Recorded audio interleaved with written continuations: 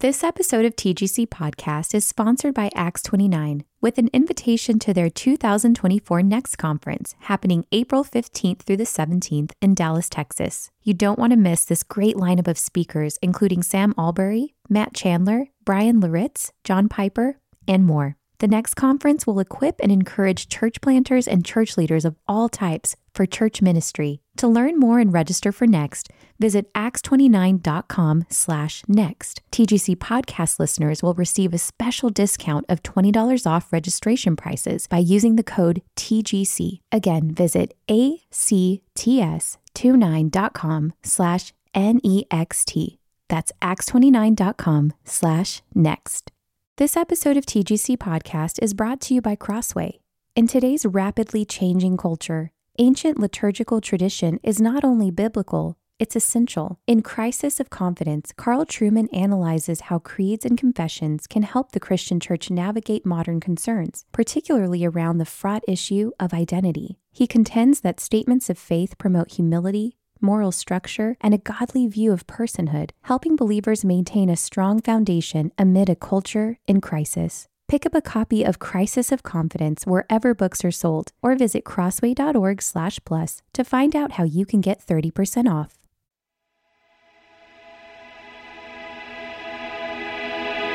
Welcome to the Gospel Coalition Podcast, equipping the next generation of believers, pastors, and church leaders to shape life and ministry around the gospel. On today's episode, you'll hear a message from Juan Sánchez, originally given at TGC's 2018 West Coast Conference. We are working through 2 Timothy, and I just want to confess as we begin. Julius mentioned that I have 5 daughters, and I have to confess to you, parenting is the hardest thing I've ever had to do. And if you're a parent, I have children all the way from 27 years of age to 15 years of age. We have an 18-year-old and a 15-year-old at home. And as you navigate through all the stages of life and you're working through, in my house with girls, I lived most of my life with 6 women. As you're working through all the issues in each of their lives, different perspectives, the ups and downs and the roller coasters, really what you want more than anything is to see your children come to faith in the Lord Jesus Christ, to fight the good fight of faith, to run the race with endurance and to cross the finish line and to receive the crown of righteousness that awaits all those who have loved the appearing of the Lord Jesus Christ. I know that's my desire for my children. That's your desire for your children as well. Well, Paul is Timothy's father in the faith, and that is Paul's desire for Timothy. Paul wants to see this young man whom he had something to do with his coming to faith in Jesus Christ. He wants to see him fight the good fight of faith. He wants to see him run the race with endurance. He wants to see him receive the crown of righteousness that is there for all at the revelation of Jesus Christ, and who remain faithful to that day. This is the impetus of 2 Timothy. This is what's going on. There's a 3-beat rhythm throughout 2 Timothy. Timothy, preach the word. Timothy, endure suffering. Timothy, don't be ashamed.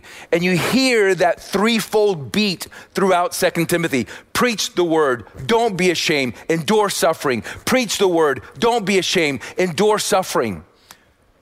There's a problem. As Paul is at the end of his life and he has fought the good fight and he has finished the race and now he awaits to receive the crown, he wants to make sure that Timothy endures likewise. But the problem is in chapter 2, verse 20. There is opposition to Timothy and to his perseverance. And in chapter 2, verse 20, as Stephen showed us, in God's house, in the church, there are 2 kinds of vessels. 2 kinds of workers, an approved worker and an unapproved worker, a vessel for honorable use and a vessel for dishonorable use. And so part of Paul's encouragement and exhortation to Timothy to persevere in the faith is that he would remain an approved worker, that he would remain an honorable vessel that is usable to God, and that he would not fall prey to becoming a dishonorable vessel that is not usable to God. And so Paul, in verse 21 of chapter 2, urges Timothy to cleanse himself from what is dishonorable, that he may be a vessel for honorable use, set apart as holy, useful to the master of the house, ready for every good work. So the question for us to consider is, how is Timothy to cleanse himself from what is dishonorable, that he may be such a vessel?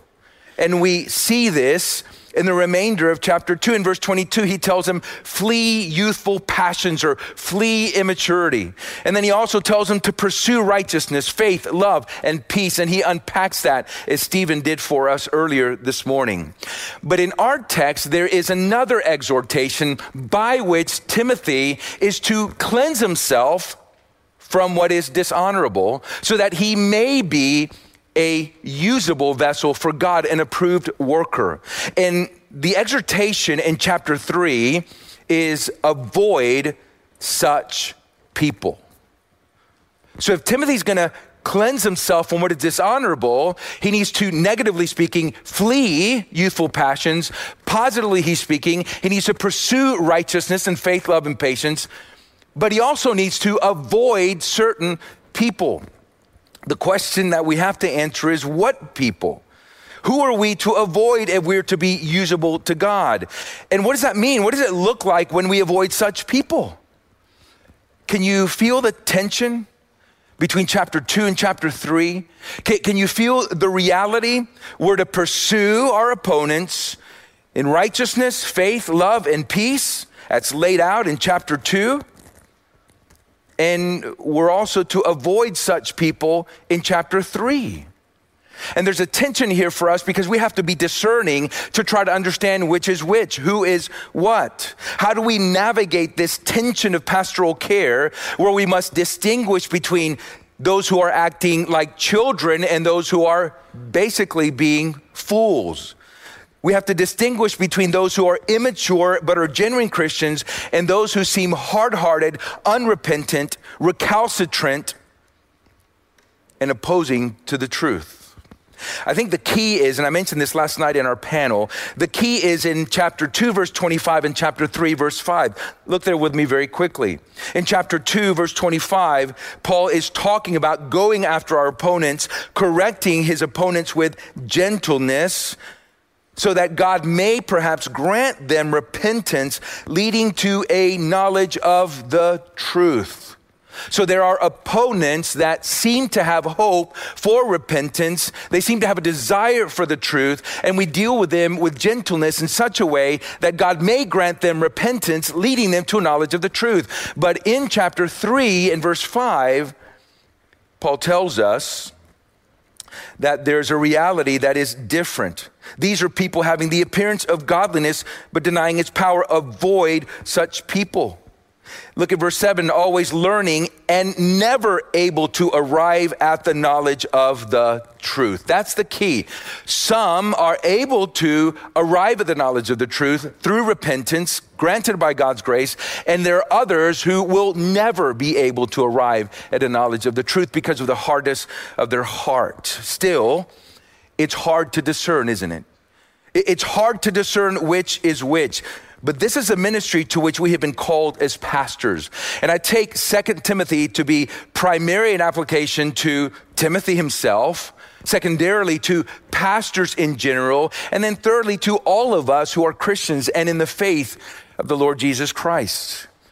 And so, pastors, I will speak to you primarily and secondarily to all the rest of us who are in the church to try to consider how do we distinguish. But as far as pastors are concerned, our role is to shepherd the flock of God among us, which includes feeding, it includes caring, it includes correcting, it includes protecting the flock of God among us. And as those of us who are Christians, we have to be discerning.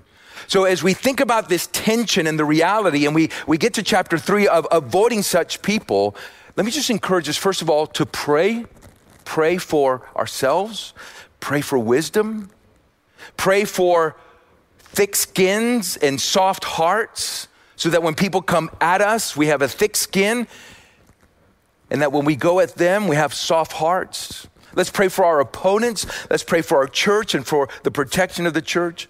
And let us seek counsel. If you're a pastor, seek counsel from other elders.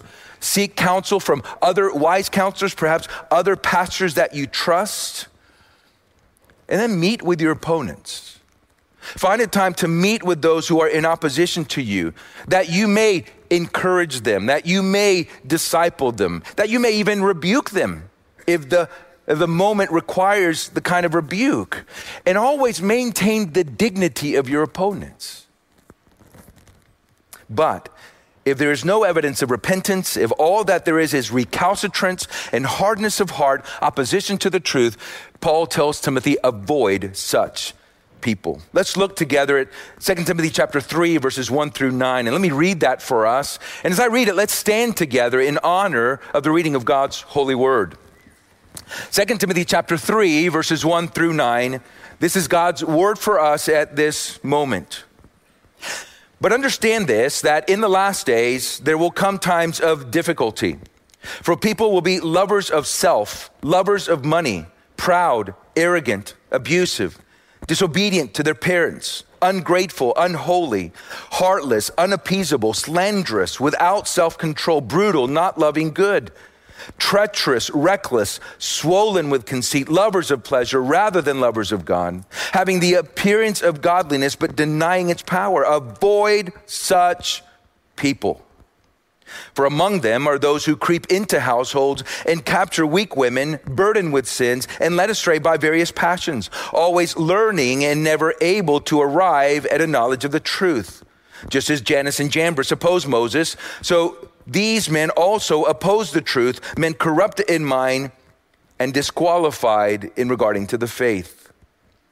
But they will not get very far, for their folly will be plain to all, as was that of those two men.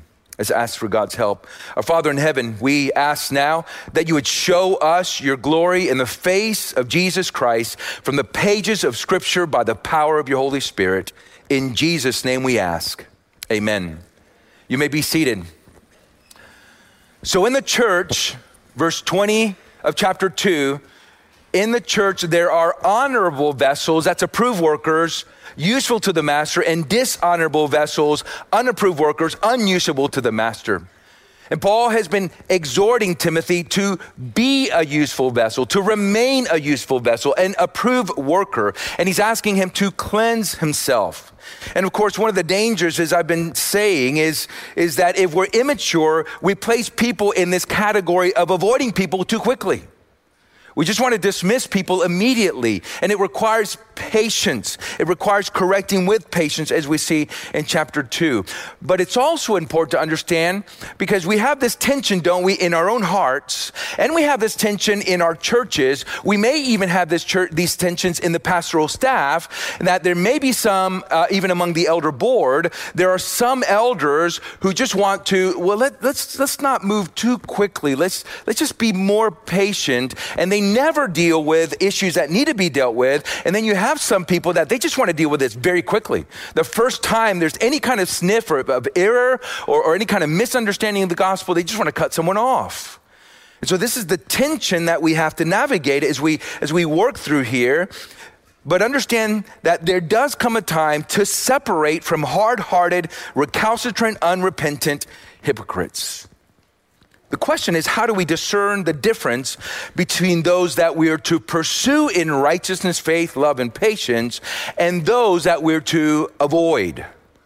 And this is what Paul is trying to help us to understand. Look there in verses 1 through 4 of chapter 3. Paul helps us to see that you will know them by their character, or actually by their lack of character. Verses 1 through 4. But understand this. Notice that this is a command. Understand this, or know this, you might have in your translation. In other words, it's a command for Timothy to be discerning. It's a command for him to be engaged in understanding the difference in character of people. Understand this, that in the last days there will come times of difficulty. For people will be lovers of self, lovers of money, proud, arrogant, abusive, disobedient to their parents, ungrateful, unholy, heartless, unappeasable, slanderous, without self-control, not loving good, treacherous, reckless, swollen with conceit, lovers of pleasure rather than lovers of God. I mean, we see people like this all the time, don't we? And the first tendency for us in the church is to look at this and then to look outside the church and to say, yeah, this world is going to hell in a handbasket very quickly. But it's important to know the context here is verse 20 of chapter 2. Paul is talking about the vessels in the house of God. These are people in the church. These are people that are mixed in within the congregation. Now, you don't need to understand the original languages to feel the weight of this language of what they're actually doing. These people are just like the world. They're in the church, but they're just like the world. In 1 Timothy chapter 3, Paul emphasizes godly character as a requirement for elders. You know what's remarkable about the qualifications of elders? Is that there's nothing remarkable about the qualifications for elders. Except for the ability to teach, that's how all Christians should be. That's how all of us should live, is above reproach. Here, Paul commands Timothy to know these kind of people and to know that they're in the church so that he would be discerning. This is one of the sad realities of pastoral ministries. One of the sad realities of pastoral ministry is that there are people that come in, they call themselves Christians, they might even believe themselves to be Christians, but they are just like the world. There's a man who started visiting our church some time ago. He was a pastor's kid. In fact, I even met his father, who is a pastor still. And as he began talking to people, there was just something odd about him. And I personally met with him, and others of our elders met with him.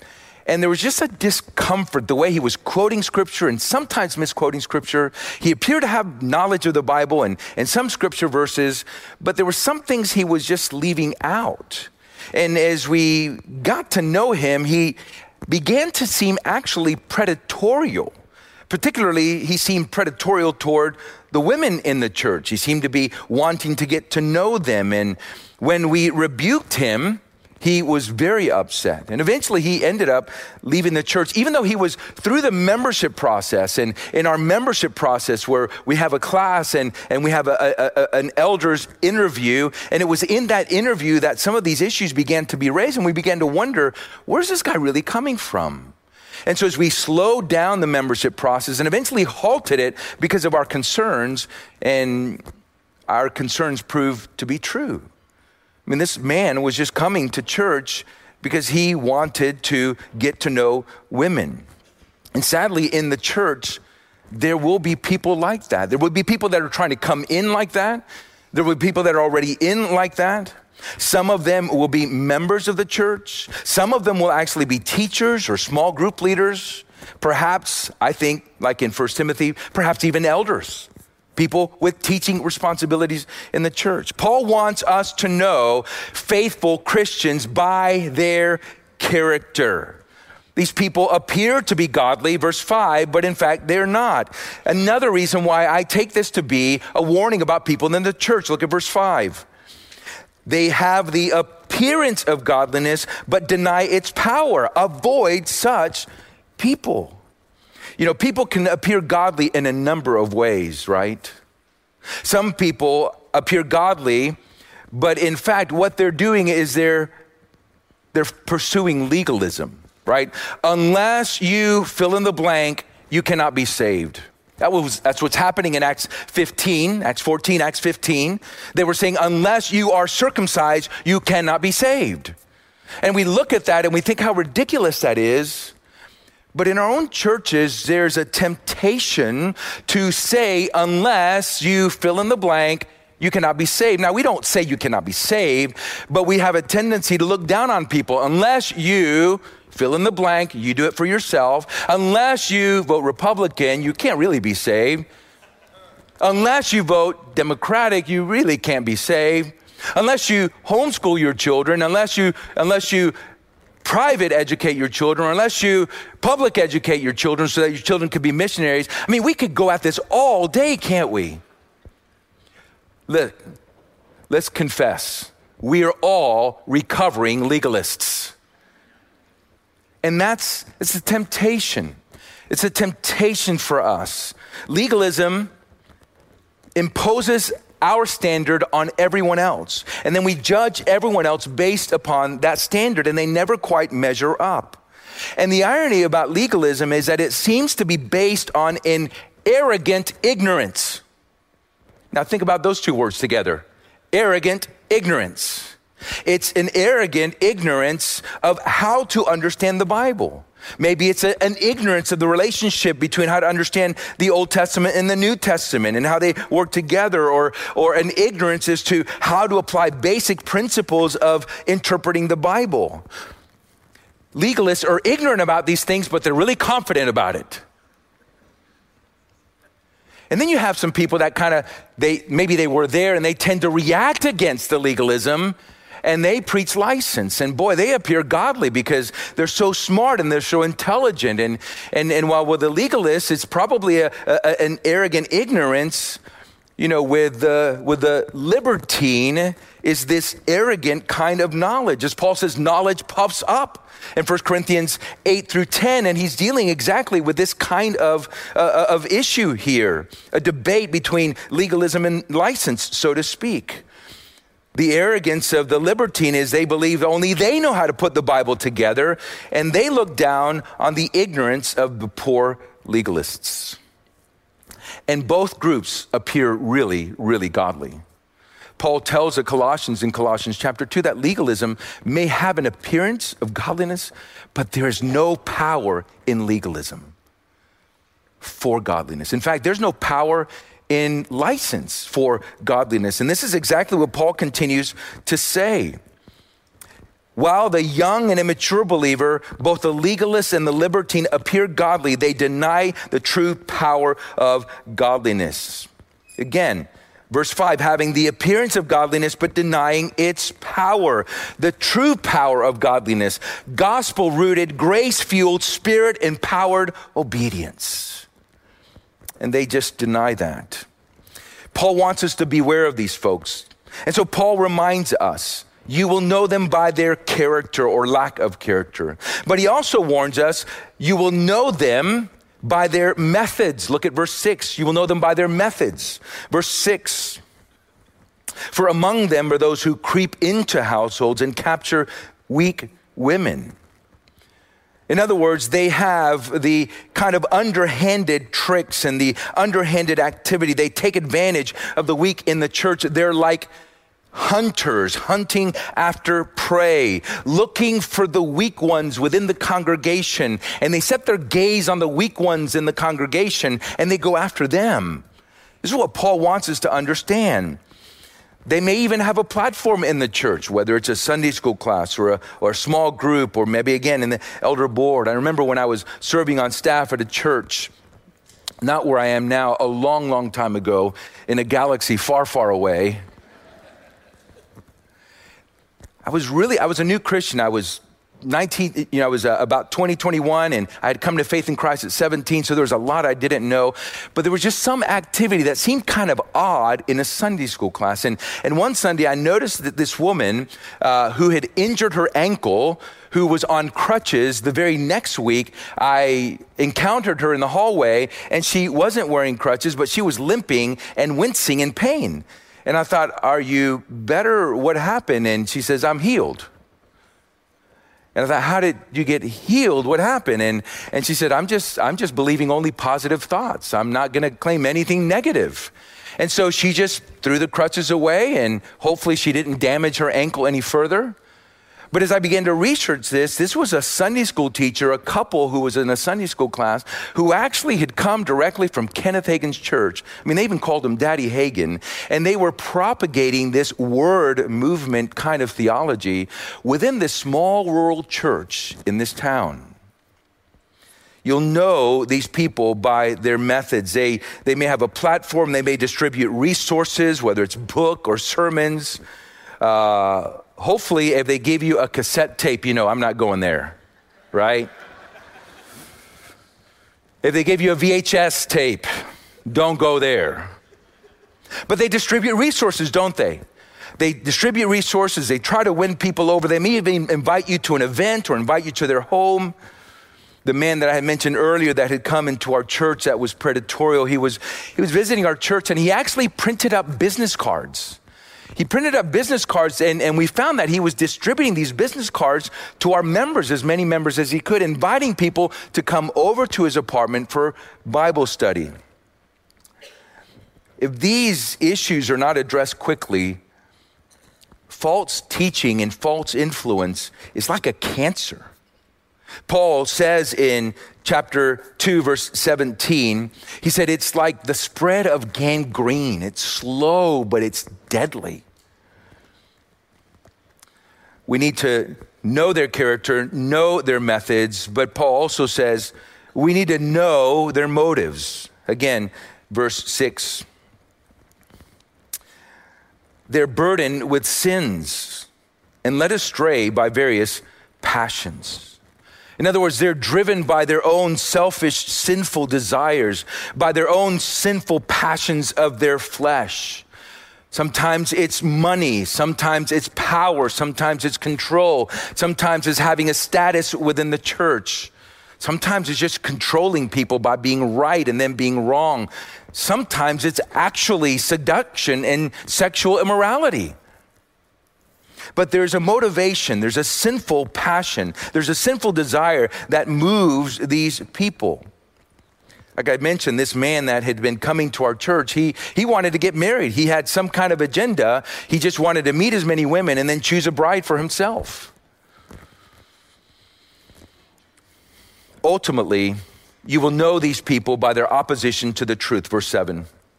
Look at verse 7. They're always learning and never able to arrive at the knowledge of the truth.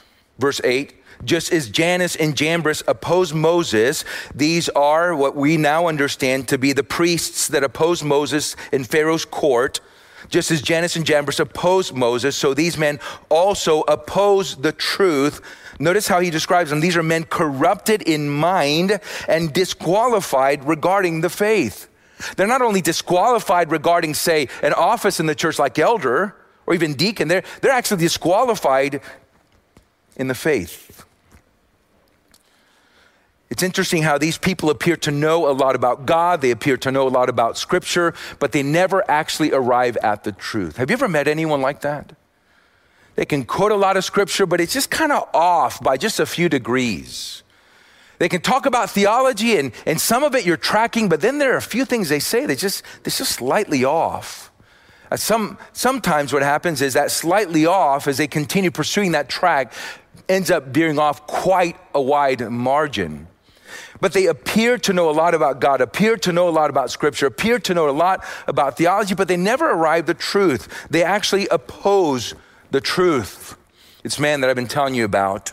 We finally figure out where his foundation was. He's what we would call a red letter Christian. He is someone who believed only in the words of Jesus, and he rejected the words of Paul or any other words. And we began to realize kind of what was going on when he was saying things and they weren't quite right. And then he just finally came right out and said, well, I just listen to Jesus. I don't need to listen to anybody else. He was a modern day Marcionite. To the young and immature, this person sounded smart, quoting and even misquoting Scripture.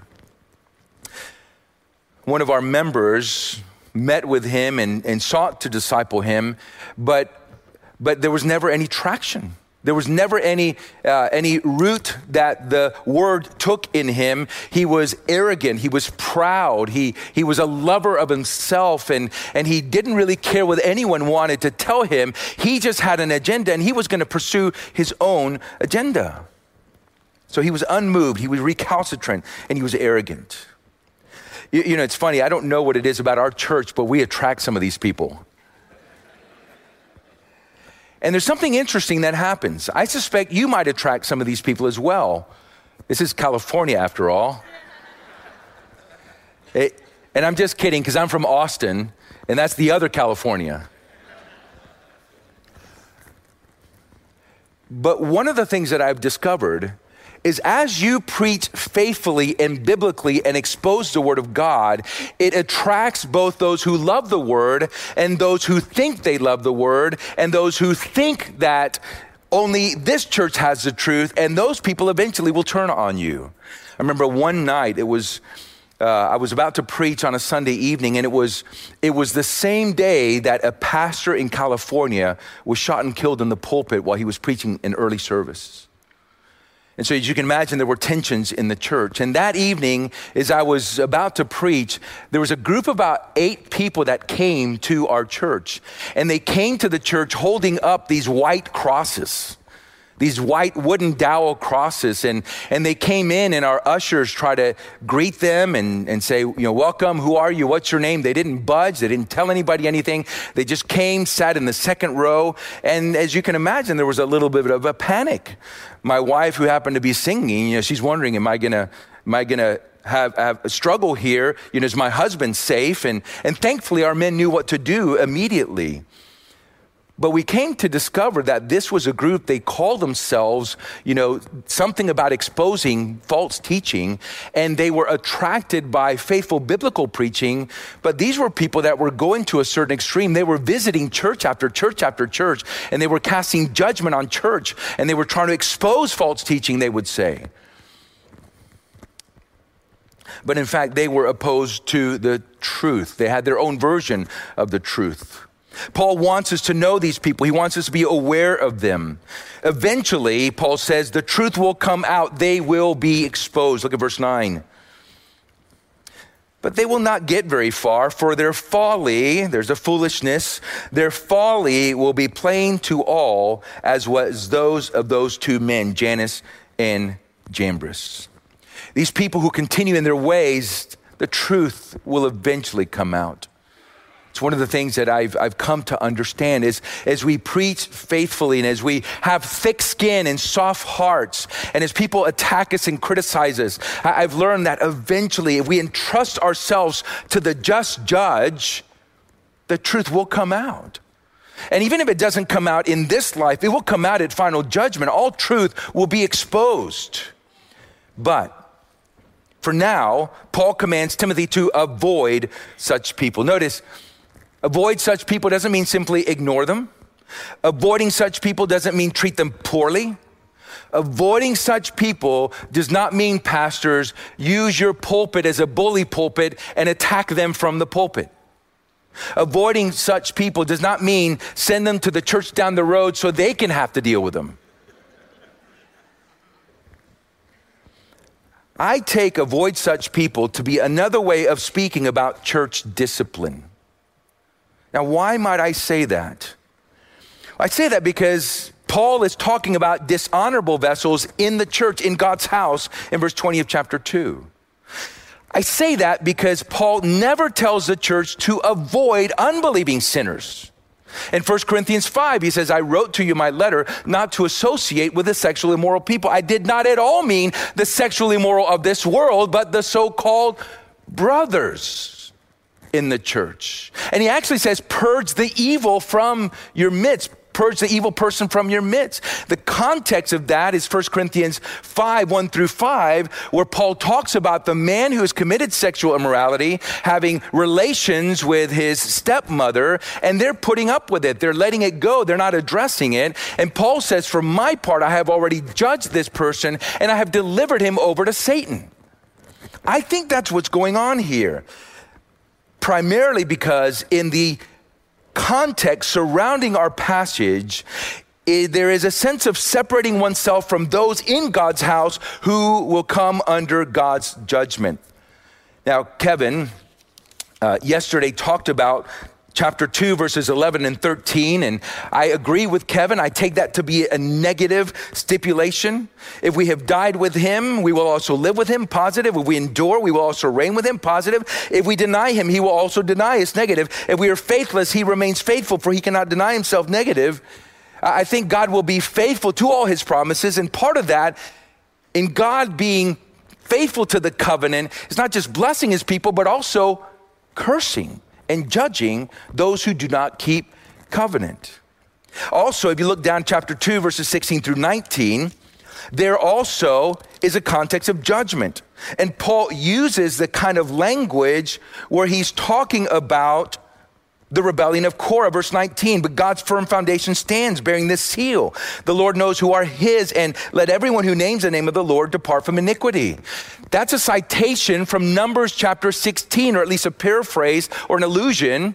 And the idea in Numbers 16 is after Korah rebelled against Moses, God directed Moses to separate himself and to separate Israel from Korah and his company, because God was about to rain judgment on Korah and his company. And the ground opens up and swallows up Korah and his company. And Moses and Israel are to separate themselves from this. I think our text, avoid such people, is the clear application of verse 19 of chapter 2, the idea of separating from those whom God will judge. Avoid such people. Deliver them over to Satan. Purge the evil person from among you. In judgment, God has always separated the dishonorable and the unrighteous from his presence, the presence where he lives in community with his people. He created Adam and Eve to dwell in his presence.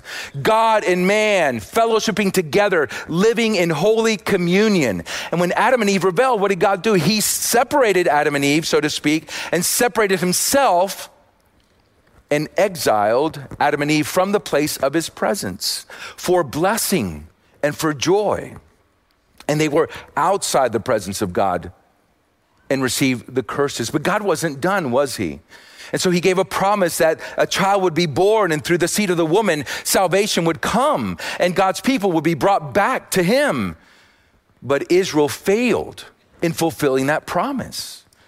And so Israel too was exiled. God separated himself from the presence of the unrighteous Israelites. But the prophets looked forward to a time where there would be one who would come that would reunite God's people and call all God's people back to himself. And Matthew begins his gospel with a genealogy that tells us Jesus is the answer to the exile. Jesus is the son of Abraham. Jesus is the son of David. Jesus is the answer to the exile. So the genealogy goes from Abraham to David, from David to the deportation, and from the deportation to Jesus. And so how did Jesus bring his people back to himself? Jesus brought us back to himself by being exiled himself. Paul tells the Corinthians in 2 Corinthians chapter 5, verse 21, for our sake, God made him, Jesus, to be sin who knew no sin, so that in him we might become the righteousness of God. And so on the cross, Jesus cried out, my God, why have you forsaken me? And he cried that so we would never have to. And so in Christ, God separates himself from sin, forsaking the Son in his humanity as he takes sin upon himself. And he unites us in fellowship with the Father in order to bring us to the place of God's presence. You see, we are chapter 3, verses 1 through 9, aren't we?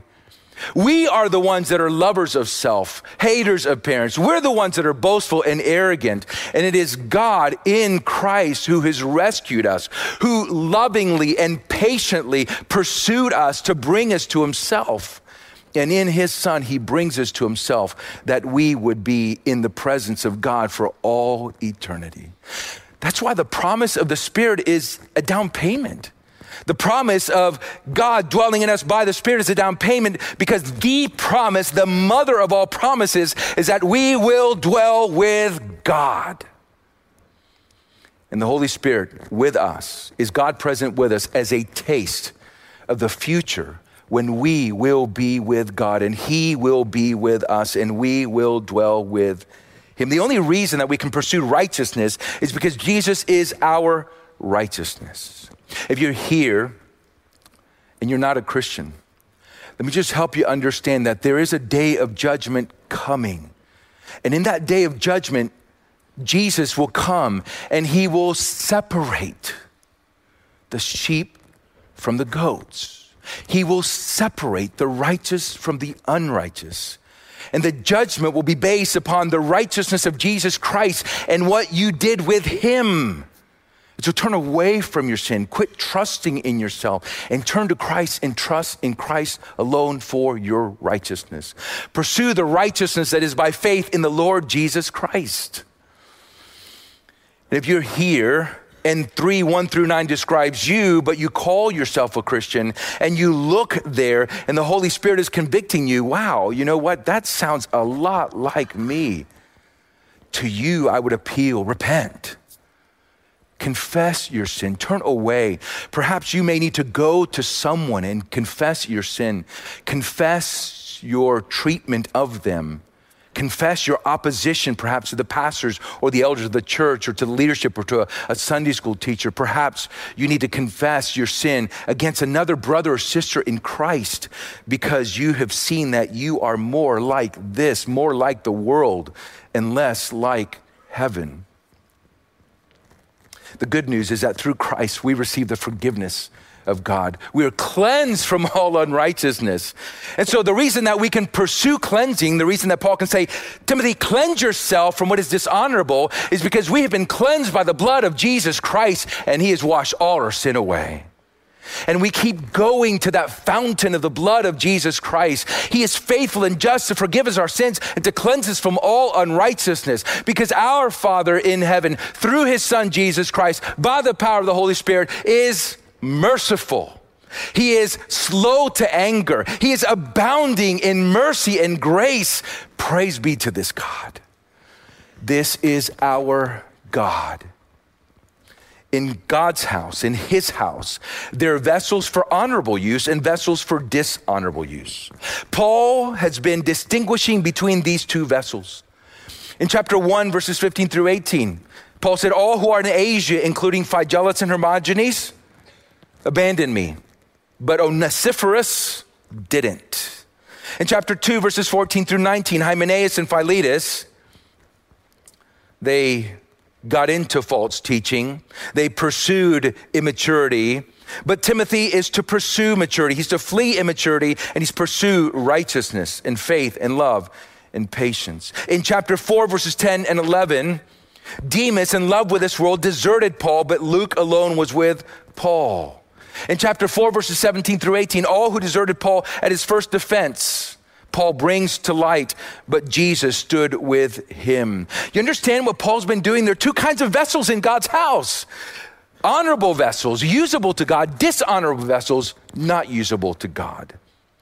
Paul urges Timothy to be a useful vessel, a useful servant, an approved servant in God's house by separating himself from dishonorable ways, from false teaching, trying to win over his opponents to repentance and the knowledge of the truth by gentleness, first and foremost. May God grant us the grace to grow up in Christ, leaving immature ways behind. May God grant us the grace to deal gently with our opponents, that God may grant them repentance. May God grant us the grace to discern when it is time to continue pursuing and when it becomes time to avoid such people. Because the time will come. You see, there are only two outcomes for these vessels in God's house. There's judgment for the unrighteous, unfaithful, dishonorable, recalcitrant, unusable vessels.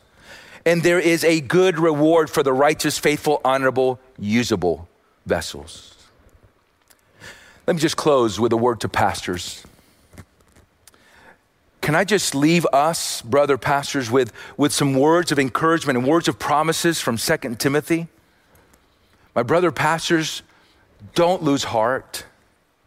Be encouraged. Listen to these promises from 2 Timothy. God has given us a spirit not of fear, but of power and love and self-control. Chapter 1, verse 7. We can endure whatever suffering we're called to for the gospel by the power of God. Chapter 1, verse 8. We know whom we have believed and are convinced that he is able to guard until that day what has been entrusted to us. Chapter 1, verse 12. And by the Holy Spirit, we're able to guard the good deposit that has been entrusted to us. Chapter 1, verse 14. And we are to be strengthened, not in our own power, but in the grace that is in Christ Jesus. Chapter 2, verse 1. Aren't those glorious promises? Let me just exhort all of us. Fight the good fight of faith. Run the race with endurance, and you will receive the crown of righteousness which the Lord, the righteous judge, will award on that day to all who have loved his appearance. Encourage one another with these promises. Let's pray. Our Father in heaven, we are overwhelmed by your grace and by your mercy. Father, we confess our weakness. We confess our lack of discernment. We rest in the strength of the Lord Jesus Christ. We cling to the grace of the Lord Jesus Christ. And we confess, Father, there are days where we look more like chapter 3, verses 1 through 9 than like your Son, Jesus Christ. Father, we confess our sin. We confess our own rebellion. Root out rebellion from our hearts. Continue to mold us and to change us and to transform us from one degree of glory to another into the image of Jesus Christ.